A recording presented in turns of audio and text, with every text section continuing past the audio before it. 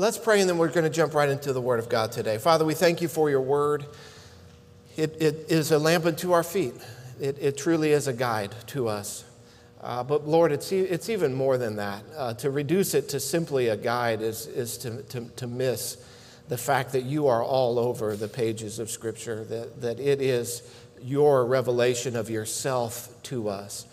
And so, Lord, as we spend time in your Word, even as we've spent time in worship, Lord, the whole goal is that we might know you and know you in a closer way, in a deeper way, to deepen our walk with you. That's why we're here today. Lord, we're not here for any other reason other than to know you, to experience you, to be close to you. That's our heart's desire. So as we spend time in your word today, I pray that through your Spirit you would work in each one of our lives. Lord, we're all from so many different places, so many different backgrounds, so many different even nations of the world that are represented here, so many different cultures, so many different languages. Lord, the only thing we have in common today is you. That's why we're here. We're not united around any other creed other than Christ and him crucified. So, Lord, speak to us through your word. Draw us closer to yourself, all of us in our lives where we're at different stages and ages and places.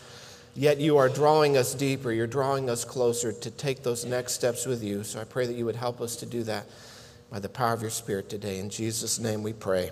Amen.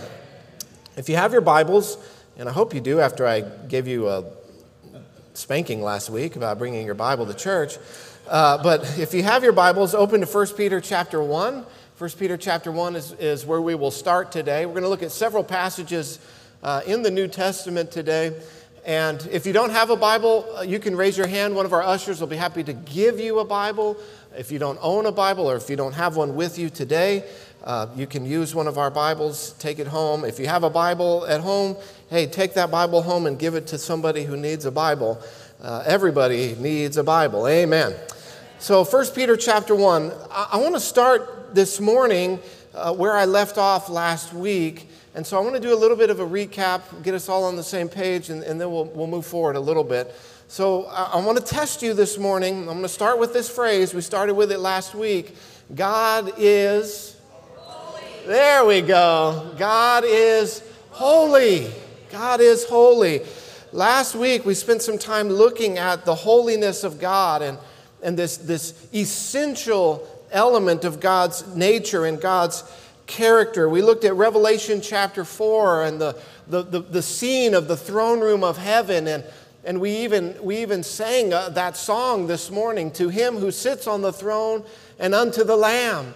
And we saw in Revelation chapter 4 this amazing scene as John was given this vision of the throne room of heaven. But gathered around the throne were these four creatures, and they continuously are singing this song, "Holy, holy, holy is the Lord God Almighty." And we talked about last week how most Christians even, when they think about God and who God is, the first thing that comes to mind oftentimes isn't the fact that God is holy, but that this is the way that God has primarily revealed himself to us in Scripture. And so we as believers in Christ, we as believers in God, we need to be thinking about God in the terms that he has revealed himself to us. And yes, God is love. There's no doubt about that. Yes, God is good. There's no doubt about that. But first and foremost, God is holy. God's love is a holy love. God's love is God's goodness is a holy goodness. God's justice is a holy justice. God's wisdom is a holy wisdom.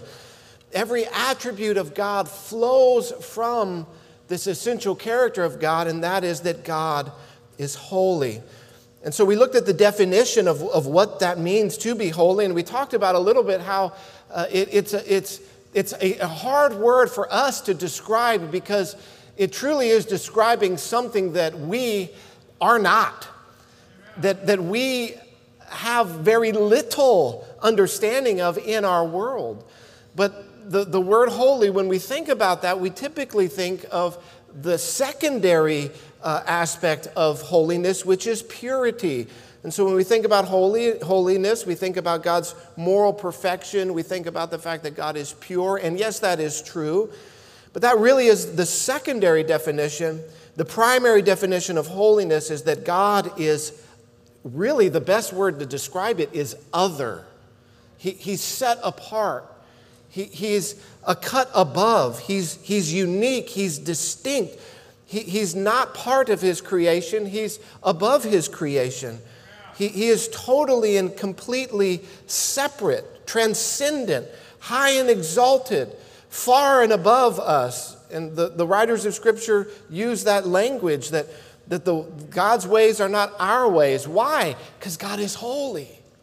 God's thoughts are not our thoughts. Why? Because God's thoughts are holy thoughts.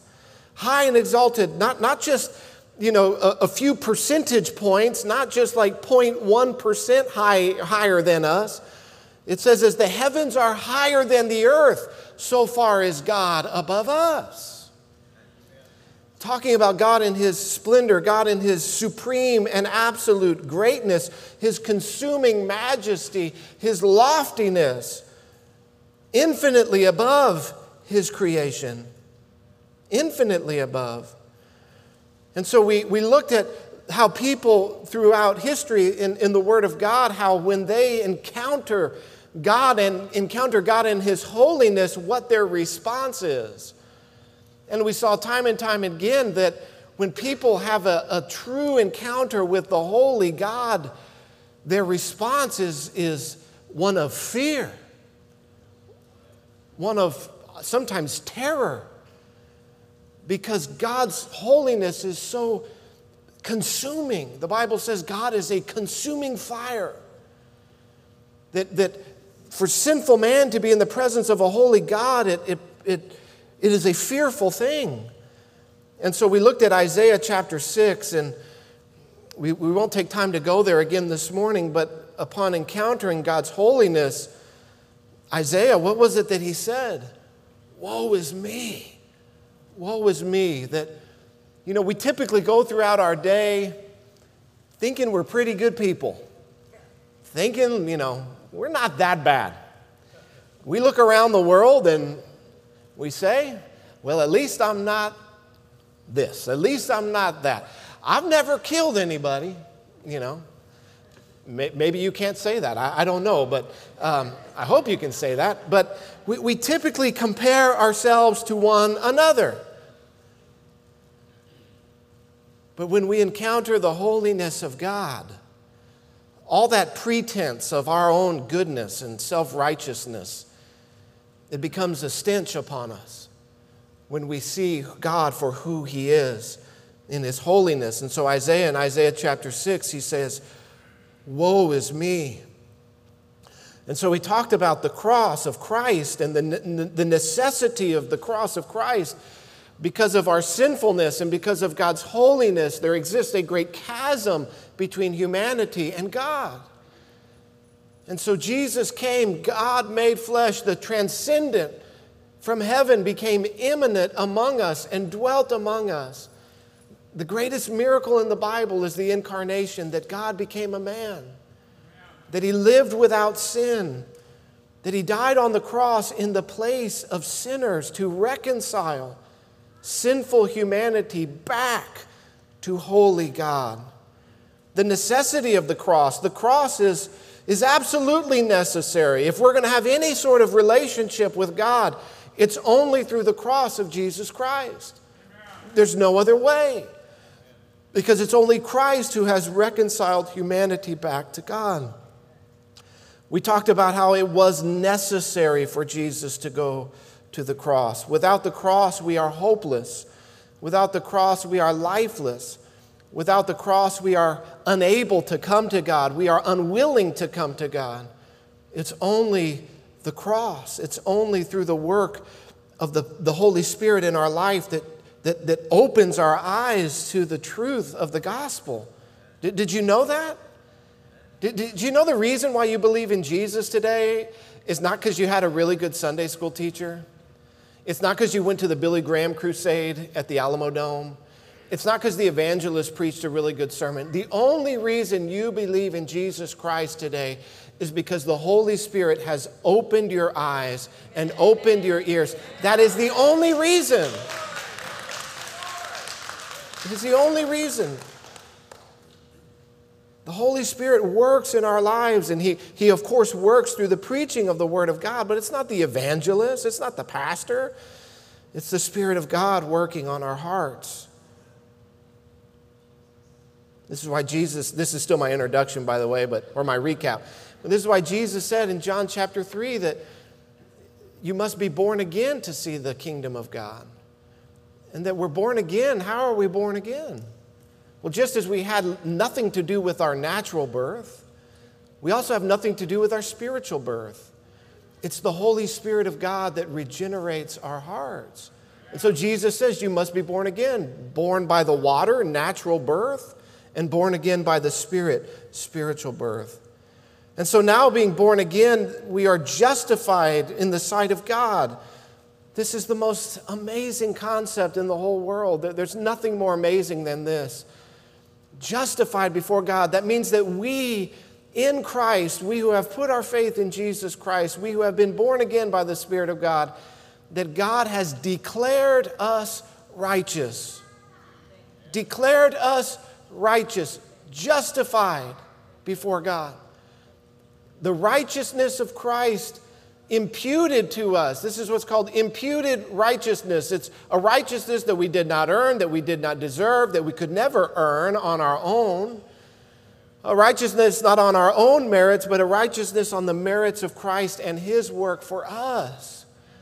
And so Martin Luther, the great reformer, he called this the great exchange. That God took our sin and placed it upon Christ. On the cross, Jesus bore our sin.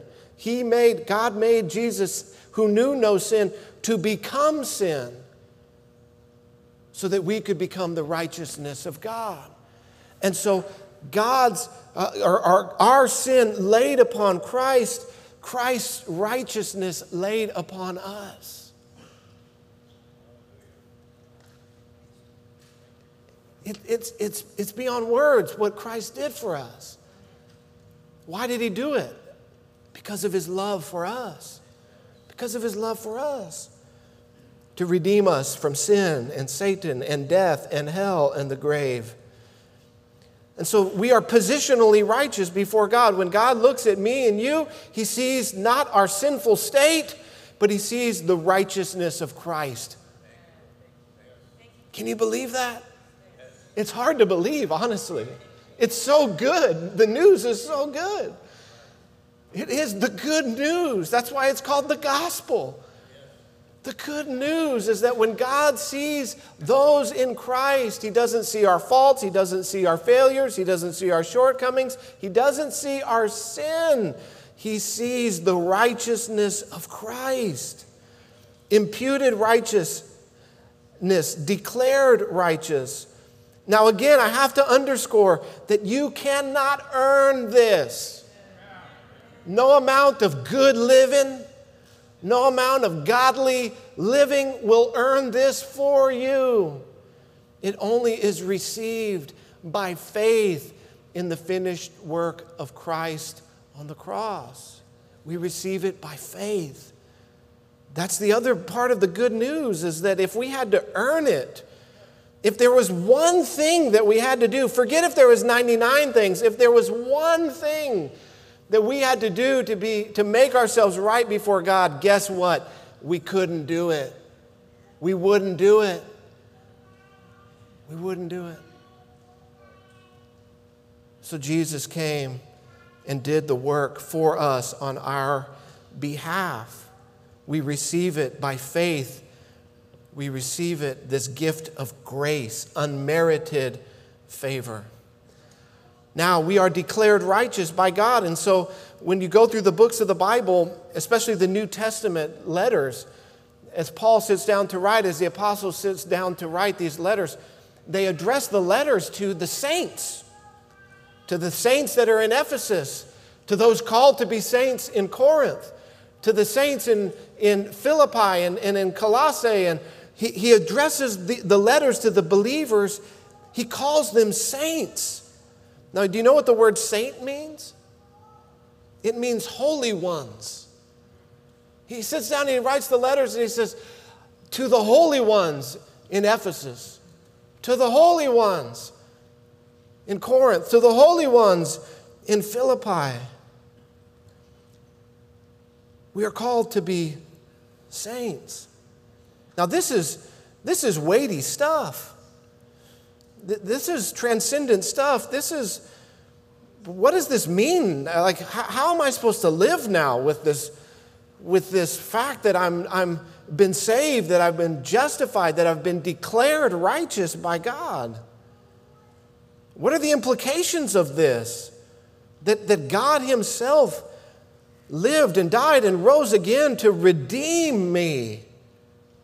Not just in a general sense, but in a personal sense. How does this affect how we live? How does this affect how we live? Maybe I should ask the question, should this affect how we live?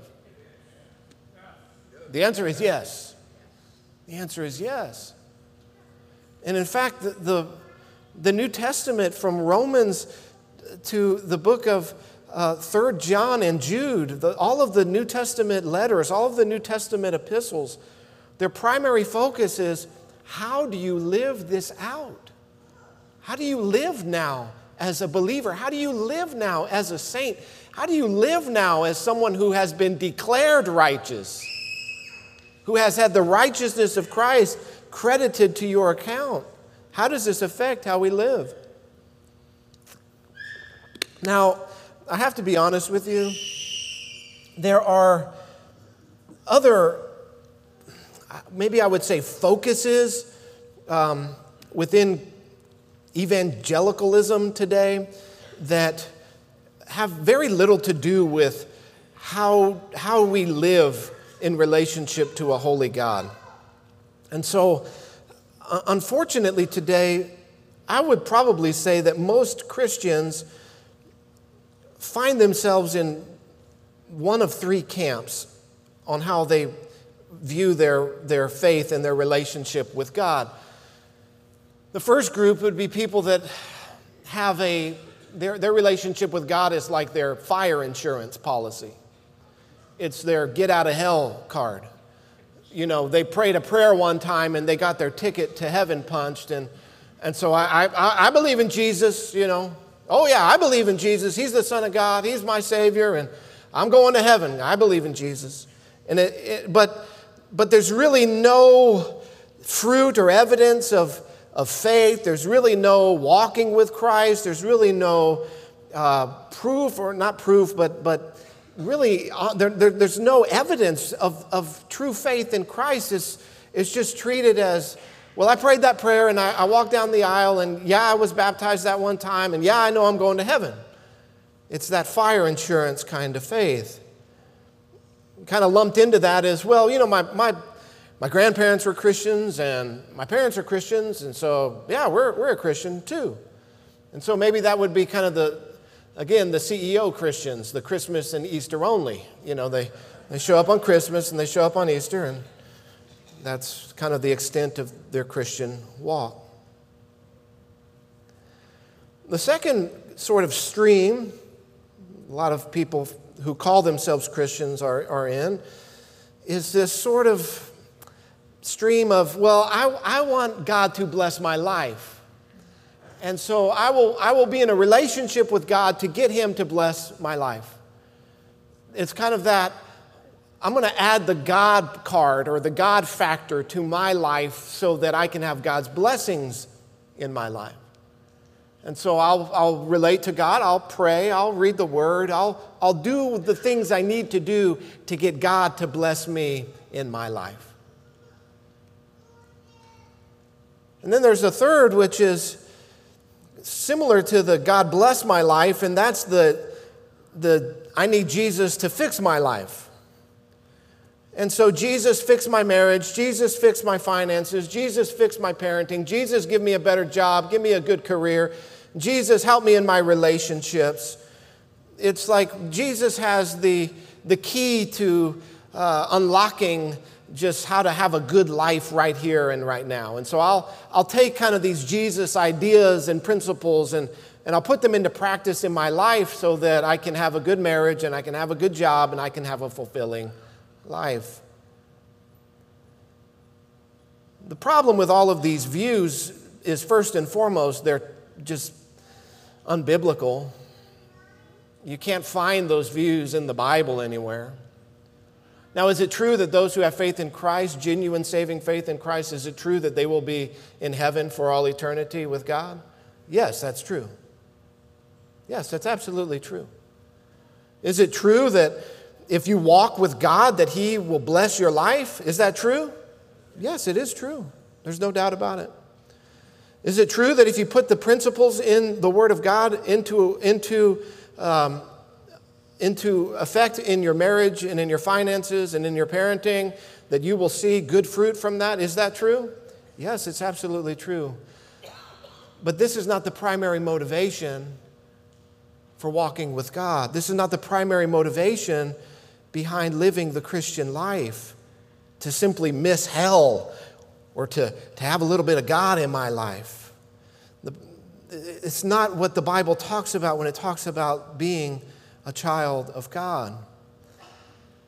And the problem with these sort of categories that I've broken out for you this morning is that they have a very low view of God and they have a very high view of man. They have a very low view of God and a very high view of man. If you go to the Christian bookstore today, you'll find no shortage of, and I know some of you are worried because I haven't got to 1 Peter chapter 1 yet. Don't worry. I have my Bible open there. I'm going to get there, all right? There's no shortage of Christian material telling you how to do this kind of stuff.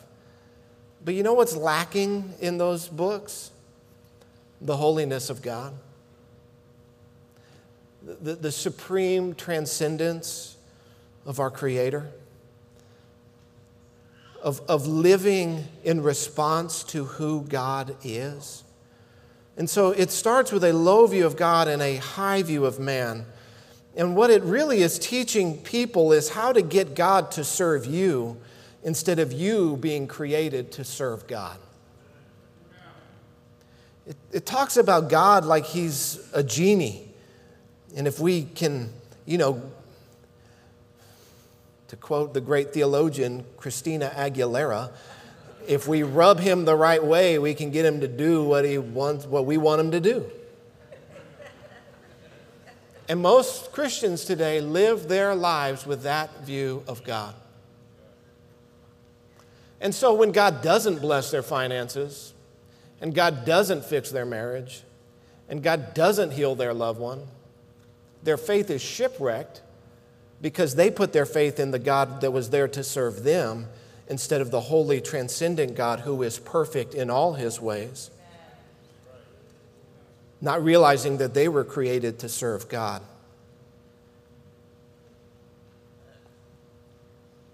So how should we live in response to the fact that God is holy? Well, thankfully, we don't have to speculate.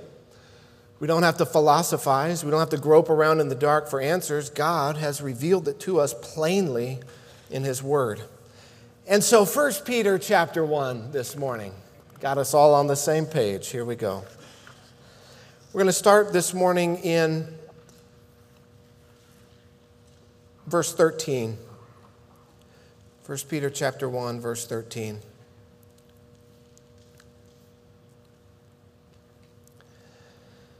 It says, therefore. What does that mean? That means in response to everything I've just said. Therefore, what has Peter been talking about? Peter's been talking about the fact that we've been called by God out of the world, that we are, as he puts in verse 1, elect exiles, chosen by God. That's what that word elect means, chosen by God. Now we're living as exiles. Well, what does that mean? That means we're not part of the world anymore, but we're still living in the world. We're like exiles. We're like refugees in this world today. This world is not our home. Heaven is our home. Now they're experiencing persecution, hardship, yet he encourages them to hold on to the hope of the gospel.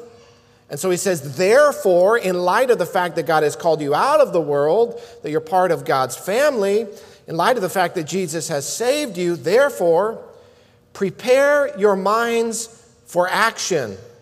You could also translate that as battle. And be sober-minded. Set your hope fully on the grace that will be brought to you at the revelation of Jesus Christ. So he says that there is a grace yet to be revealed to us. Though we have been saved by grace, we have been saved in our inward man, our spirit saved, justified, there is a coming salvation. There is a coming grace that is to be revealed when Jesus returns. And that, of course, is the fullness of the salvation that we will receive in Christ, which is a resurrected body. Amen. So that we will be saved not only spirit, but also spirit, soul, and body. And he says, set your hope fully on that grace. And so where do we place our hope as Christians today? Do we place our hope in the stock market? Do we place our hope in the price of Bitcoin? Do we place our hope in the politicians in Washington, D.C.? No, I don't care what political party you're from, you can say no to that. Amen? No. Do we place our hope in our occupation, in our career? Do we place our hope in our children? Well, I'm going to get them golf lessons. They're going to be the next Tiger Woods. That's my retirement plan. I'm putting it all, forget the 401k. I've got the next Tiger Woods. He's my gravy train. So but how many, we laugh. We laugh. But the baseball fields are full right now. The soccer fields are full right now. Why? Because of people placing their hope in their children to somehow bail them out one day. Listen, your children is not your retirement plan. Sorry, that's a secondary message. We place our hope fully on the grace that will be brought to you at the revelation of Jesus Christ. Our hope is not in this life. Our hope is not in this life. Your hope as a Christian is not in this life and what you can get from this life. Our hope is in eternity. Our hope is in the return of Christ. Our hope is in the completeness of what Christ purchased for us. And I think we should see that so much more clearer today than we did 2 years ago. Amen? Can we at least acknowledge the goodness of God in the fact that He has revealed to us the futility and the temporary status of this life? That the things that we hold so dear to us can be in a moment taken away from us? That the things that we have placed our hope in can overnight be stripped from us? This is what they're experiencing that Peter is writing to them about. They're suffering persecution for their faith in Christ. He says, put your hope in eternity.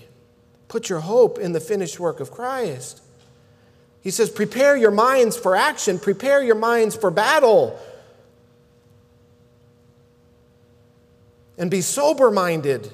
Think clearly about these things. Verse 14, he says to do it as obedient children. We're to obey God as our Father. Do not be conformed to the passions of your former ignorance. You see, before we come to Christ, we're ignorant of our sin. We're ignorant of our foolishness. We're ignorant of our folly. Before we come to Christ, sin is just who we are. It's how we live. It's our natural mode of operation. Amen? Yeah. You don't have to try. It just happens. You just wake up and, how can I sin today? But he says, now, as obedient children, do not be conformed to the passions of your former ignorance. Our minds have been, the revelation of God has illuminated our minds. When we come to Christ, when we hear the gospel preached, when God saves us, our eyes are open to our sin and our sinful state before a holy God. Whereas before we were ignorant, whereas before we didn't see it and understand it, when the Holy Spirit penetrates the hardness of our hearts, all of a sudden that ignorance is gone. And we see who we are before a holy God. He says, now don't be conformed again to the passions of your former ignorance. But, so instead of that, but as he who called you is holy, you also be holy in all your conduct. Since it is written, you shall be holy, for I am holy. And here he's quoting from the book of Leviticus, the Old Testament, as God spoke to the saints in the wilderness. Verse 17, if you call on him as Father who judges impartially according to each one's deeds, conduct yourself with fear throughout the time of your exile. What he's saying there is, listen, we are going to have to stand before God one day, who is holy. And that should put the fear of God in you. The Bible says the fear of the Lord is the beginning of wisdom.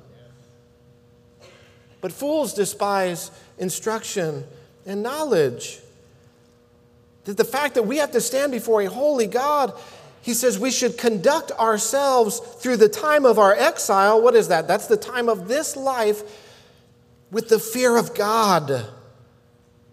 Knowing that you were ransomed, bought back from the futile ways inherited from your forefathers.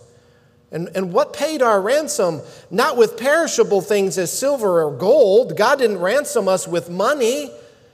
God didn't pay a down payment in dollars and cents to ransom us. No, but we've been ransomed, verse 19, with the precious blood of Christ, like that of a spotless lamb without blemish.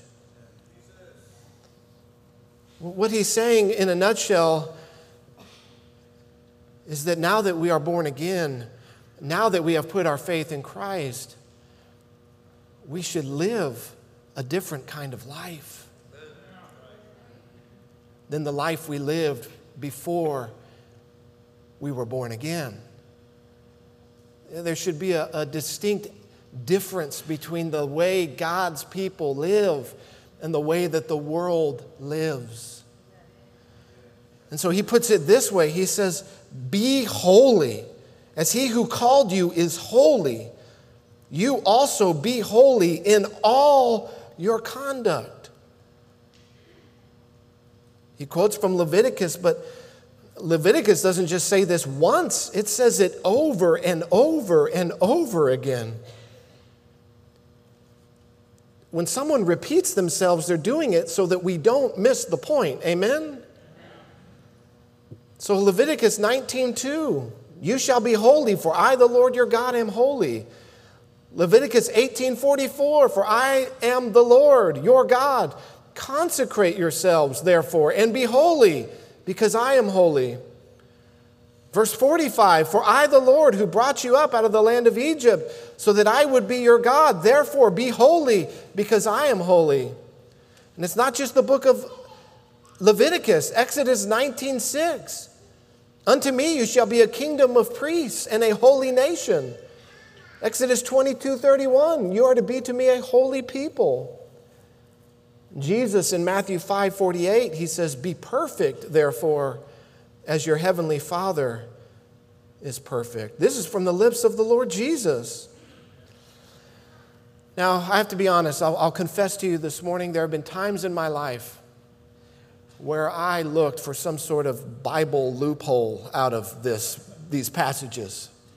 Certainly, there's a way that what God is saying isn't what it says right here. Certainly, he's not saying that we have to be holy. Certainly, that's not what he's saying. I've looked at times in my life for ways to not have to obey this command. Well, why? Because it is so staggering. And at times it can seem so hopelessly impossible. How in the world can I be holy and live a holy life? But let me tell you what it means for us to be holy. We need to look at the definition of holy again. Just as the primary definition of holy is we look at God who is apart. He is other. He is set above. So God has called us to be set apart from the world. Do you see that? Just as God is unique and distinct from His creation, God has called His people to be unique and set apart from the world and set apart for service unto God. Set apart from the world, called out from the world. So there's a distinction, there's a separation between us and the world.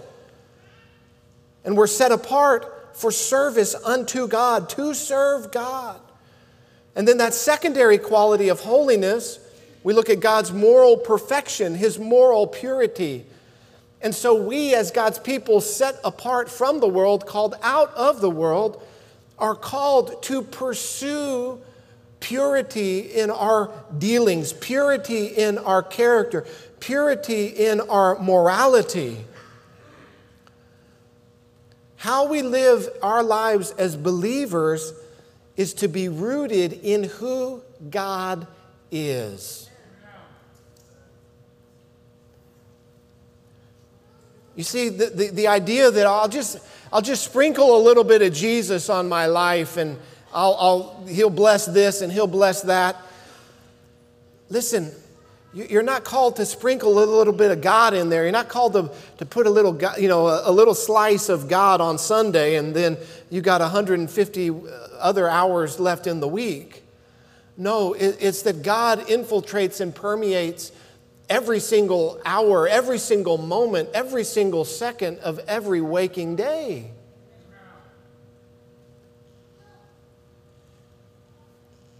I'm called to be holy. You're called to be holy. It says, in all your conduct. So it's not just how can Jesus fix my marriage, but how can I live a life of holiness in my marriage? It's not how can Jesus bless my career? It's how can I honor a holy God and practice holiness at my workplace? You see how they're totally different? How can I have God bless this or bless that? No, how is it that in light of God's holiness, how has He called me to live today? God is holy. We have been called to be holy. And of course, this dates all the way back, it goes all the way back to the Garden of Eden, where mankind was created in the image of God. Our creative design is to reflect the nature and the character of God. Ephesians chapter 1, flip over there with me quickly. We're going to speed up here.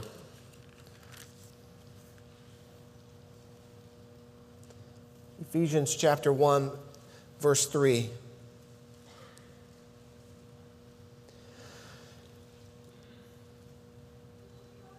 Blessed be the God and Father of our Lord Jesus Christ, who has blessed us in Christ with every spiritual blessing in the heavenly places, even as He chose us in Him before the foundation of the world, that we should be holy and blameless before Him.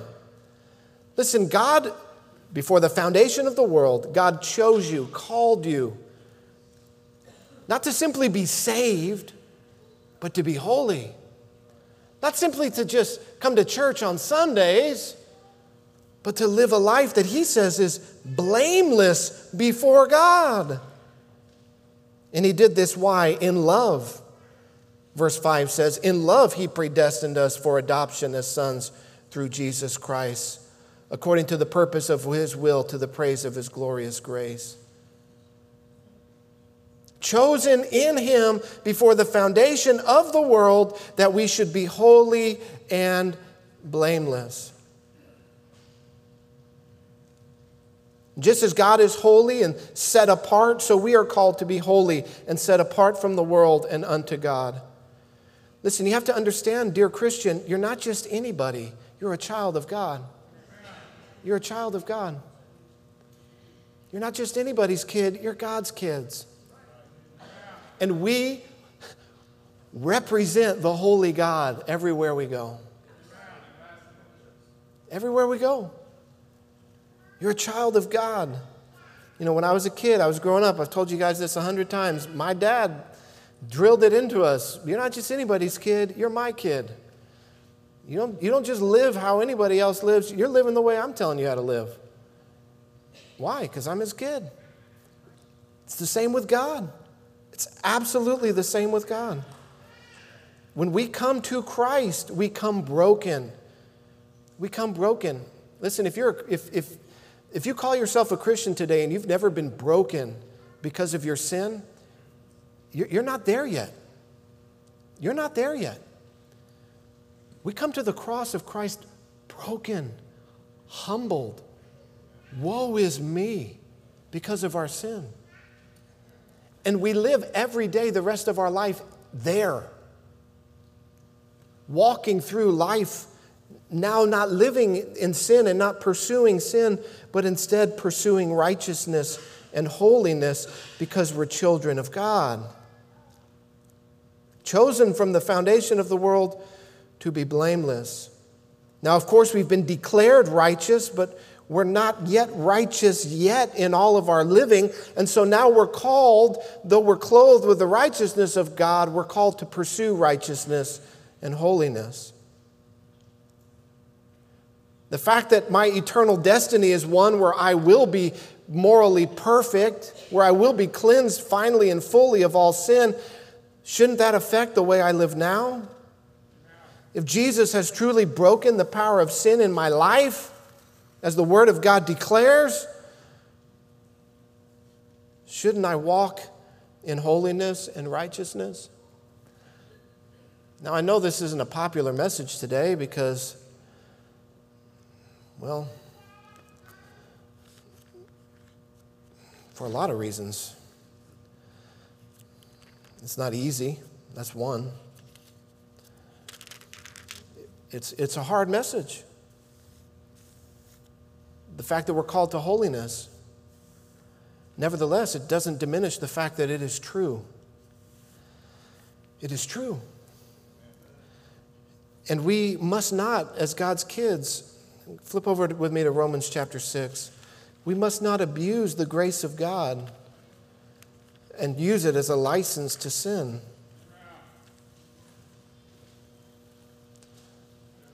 Romans chapter 6, what shall we say then? Are we to continue in sin that grace may abound? By no means. Another translation says, God forbid. How can we who died to sin still live in it? Do you not know that all of us who have been baptized into Christ, Jesus, were baptized into his death? If we were buried, therefore, with him by baptism into death, in order that just as Christ was raised from the dead by the glory of the Father, we too might walk in newness of life. Newness of life. Flip over to Romans chapter 12.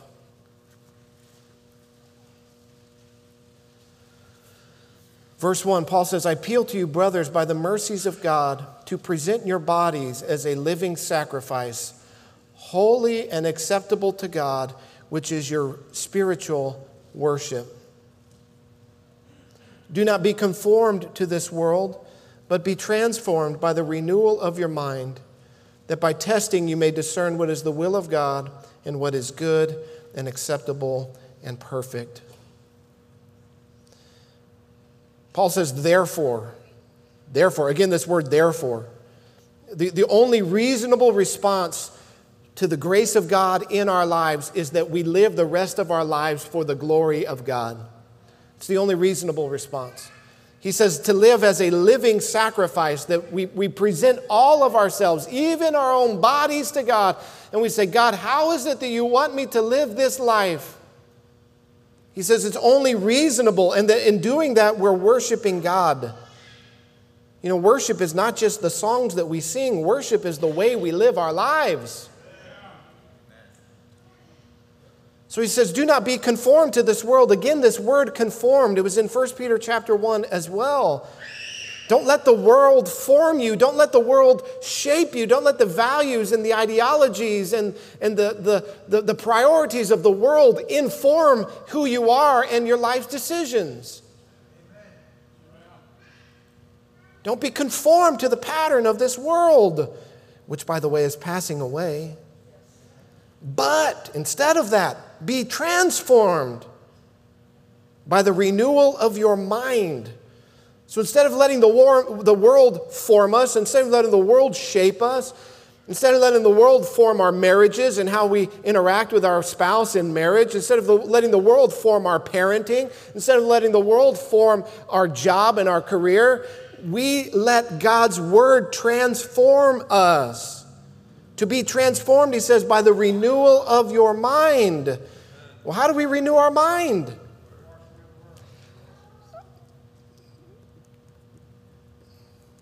The only way to renew your mind is through the spiritual disciplines. Prayer, worship, studying the Word of God. It's the only way to renew your mind. There's no three quick tricks and tips on how to have a renewed mind. No, it's just time in the Word, time in prayer, time in worship. That's it. There's no shortcut. There's no bypassing this. There's no, toll booth that you can pay a little bit of money and get around the traffic. No, the only way to renew your mind, to have your mind transformed, is through the spiritual disciplines. I wish I could sprinkle fairy dust all over you and give you a renewed mind. I wish I could do it. It's not the way it works. If you want to have a renewed mind, instead of being conformed to the pattern of the world, but to be transformed by the renewal of your mind, it's through the spiritual disciplines. It's by spending time, T-I-M-E, in the Word. Time. Time. I'm not talking about seconds. I'm talking about hours. Hours in the Word. Time in prayer. Not just, dear Jesus, bless my peanut butter and jelly sandwich. No, time in prayer. Time in worship. This is the only way to live a life that is renewed with a renewed mind, with a transformed mind. I don't want to preach too hard today. I want to share this with you in love, but the majority of people that call themselves Christians today spend more time watching TV than reading the Bible.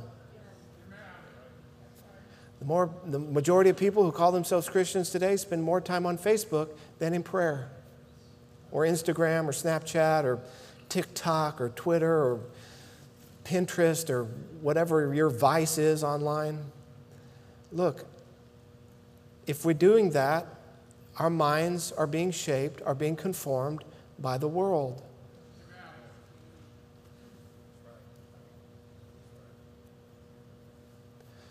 And not by the Word of God. And so it's no wonder that when a year like 2020 happens, where it's unprecedented, the virus, the political season, the election, so many people who call themselves Christians are just walking around like, what is going on? I don't understand. What's all this?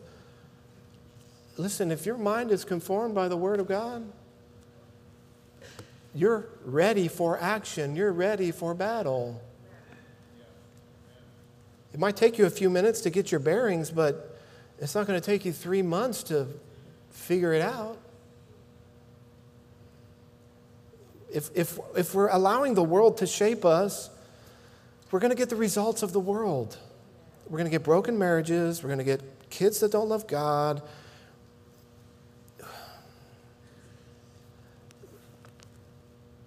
It's this right here, folks. It's this. It's not a secret. It's not a secret. People who claim to have the secrets to these things, they're trying to sell you their stupid book that's full of lies. Right here. Right here. There's only one way to have a renewed mind. Discipline yourself. How often do we hear that word today, discipline? Not a whole lot. I could go on a rant about that. I've already done it in the past, so I will spare you today. Word, prayer, worship. Oh, by the way, community is another one. Fellowshipping with other believers. Iron sharpening iron. So important. So important. Don't isolate yourself. Grow in community. Grow in fellowship. My final passage I'm going to have you turn to today. Sorry, I came back from vacation last week and I missed 3 weeks, so I have to make it up, okay? So Galatians 5.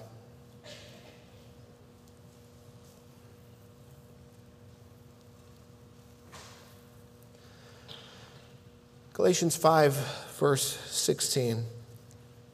Paul says, but I say, and again, the book of Galatians was written to people that thought they could be saved through their own good works. They thought that it was faith in Jesus plus their own good works that would merit salvation. And so they've got it all out of whack. But now he's giving them some practical instructions, and he says, but I say, walk by the Spirit, and you will not gratify or fulfill the desires of the flesh.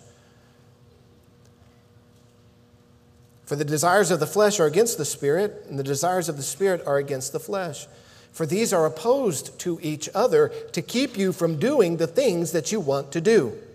So what he's saying here is that we are in the flesh, we are in this body that is corrupted by sin, that has in our flesh sinful desires, but we're also filled with the Holy Spirit of God. And so he says, walk by the Spirit, the leading of the Spirit, and don't follow the desires of your flesh. And that the desires of the Spirit are against that of the desires of the flesh to keep you from doing what you want to do. The Holy Spirit is within us. Verse 18, but if you are led by the Spirit, you are not under the law. Now therefore, the works of the flesh are evident. So he gives this list of the works of the flesh. Sexual immorality, impurity, sensuality, idolatry, sorcery, enmity, strife, jealousy, fits of anger, rivalries, dissensions, divisions, envy. I need to preach a message on envy and covetousness because it is the predominant spirit of our day. I'm not going to do that right now. Divisions, envy, drunkenness, orgies. And then for all of you who say, well, my thing's not on that list, he says, and things like these.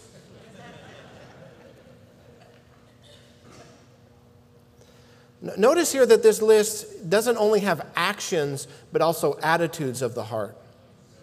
You see, I'm not talking to you about, well, just don't go out to the bars and stop watching movies. And listen, anybody can stop doing that. That doesn't take some sort of, amazing move of God that I stop going to the movies or stop whatever. I'm not talking about just some sort of external, holiness that is just a pharisaical way of just putting your own goodness on display. That's not what I'm talking about, and that's not what the Bible's talking about either. What the Bible's talking about is not only our actions and deeds, but also the attitudes of our hearts, the inside of our hearts. And so he says, I warn you, as I warned you before, that those who do such things will not inherit the kingdom of God. Listen, if you're living a life that is marked by a lifestyle of this, you will not inherit the kingdom of God. Why? Because you're not one of God's kids. That's what he's saying.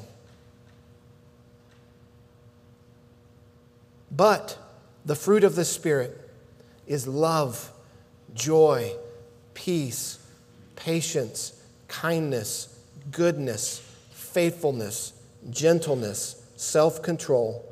Against these things there is no law.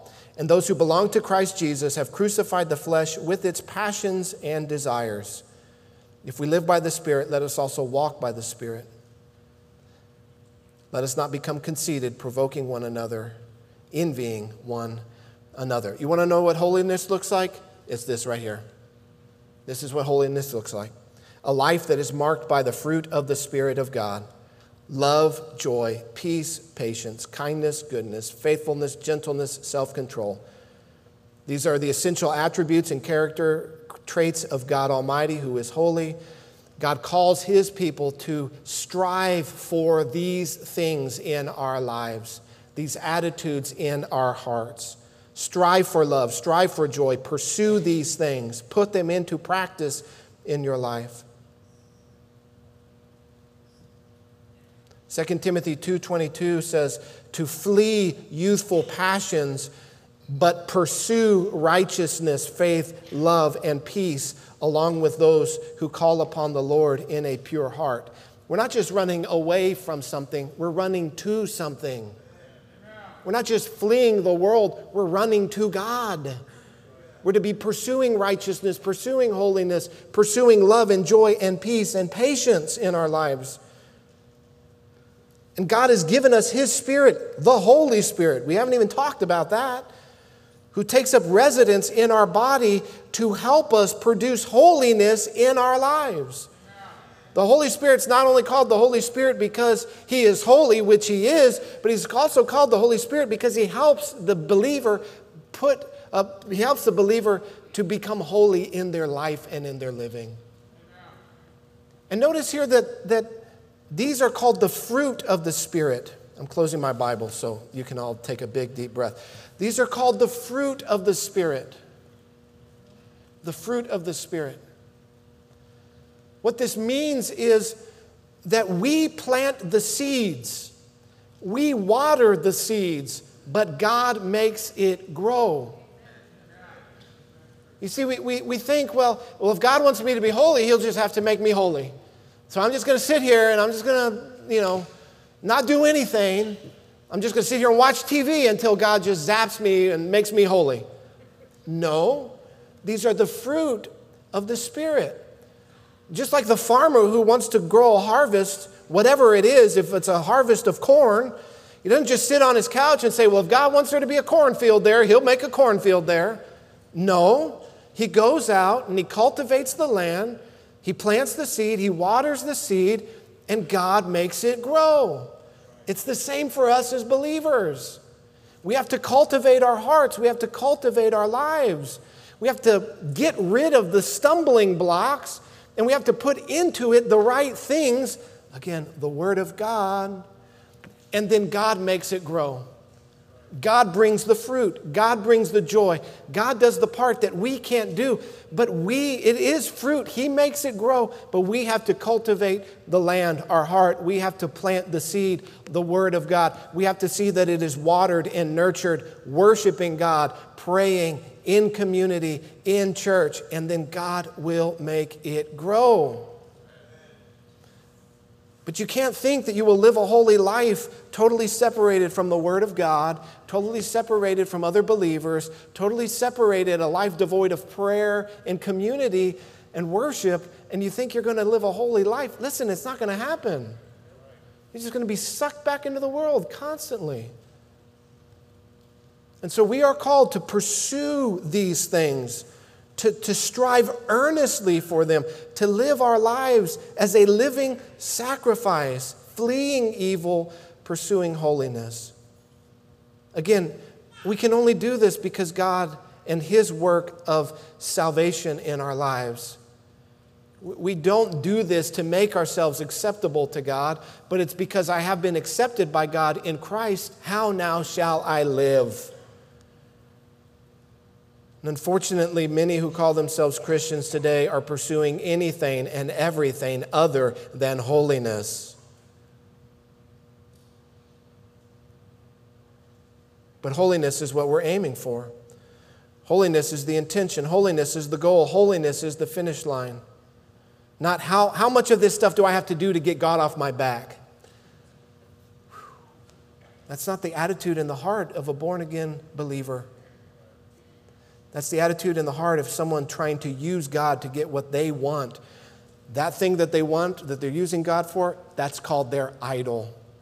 And until you lay that idol down at the foot of the cross and accept God for God, holy, repent of your sin of idolatry, you are still outside of the faith. You are still outside of the fellowship. You are still outside of the family of God. Listen, there's a higher way to living than how much can I get away with and still make it into heaven. There's a higher way of living. And this world is desperate for the church to wake up and to pursue God in the way that God has called us to live. Pursue holiness, chase it, put sin to death in your life. Organize your life in such a way that the fruit of the Spirit can grow, that it's not being choked out by all of the nonsense in the world.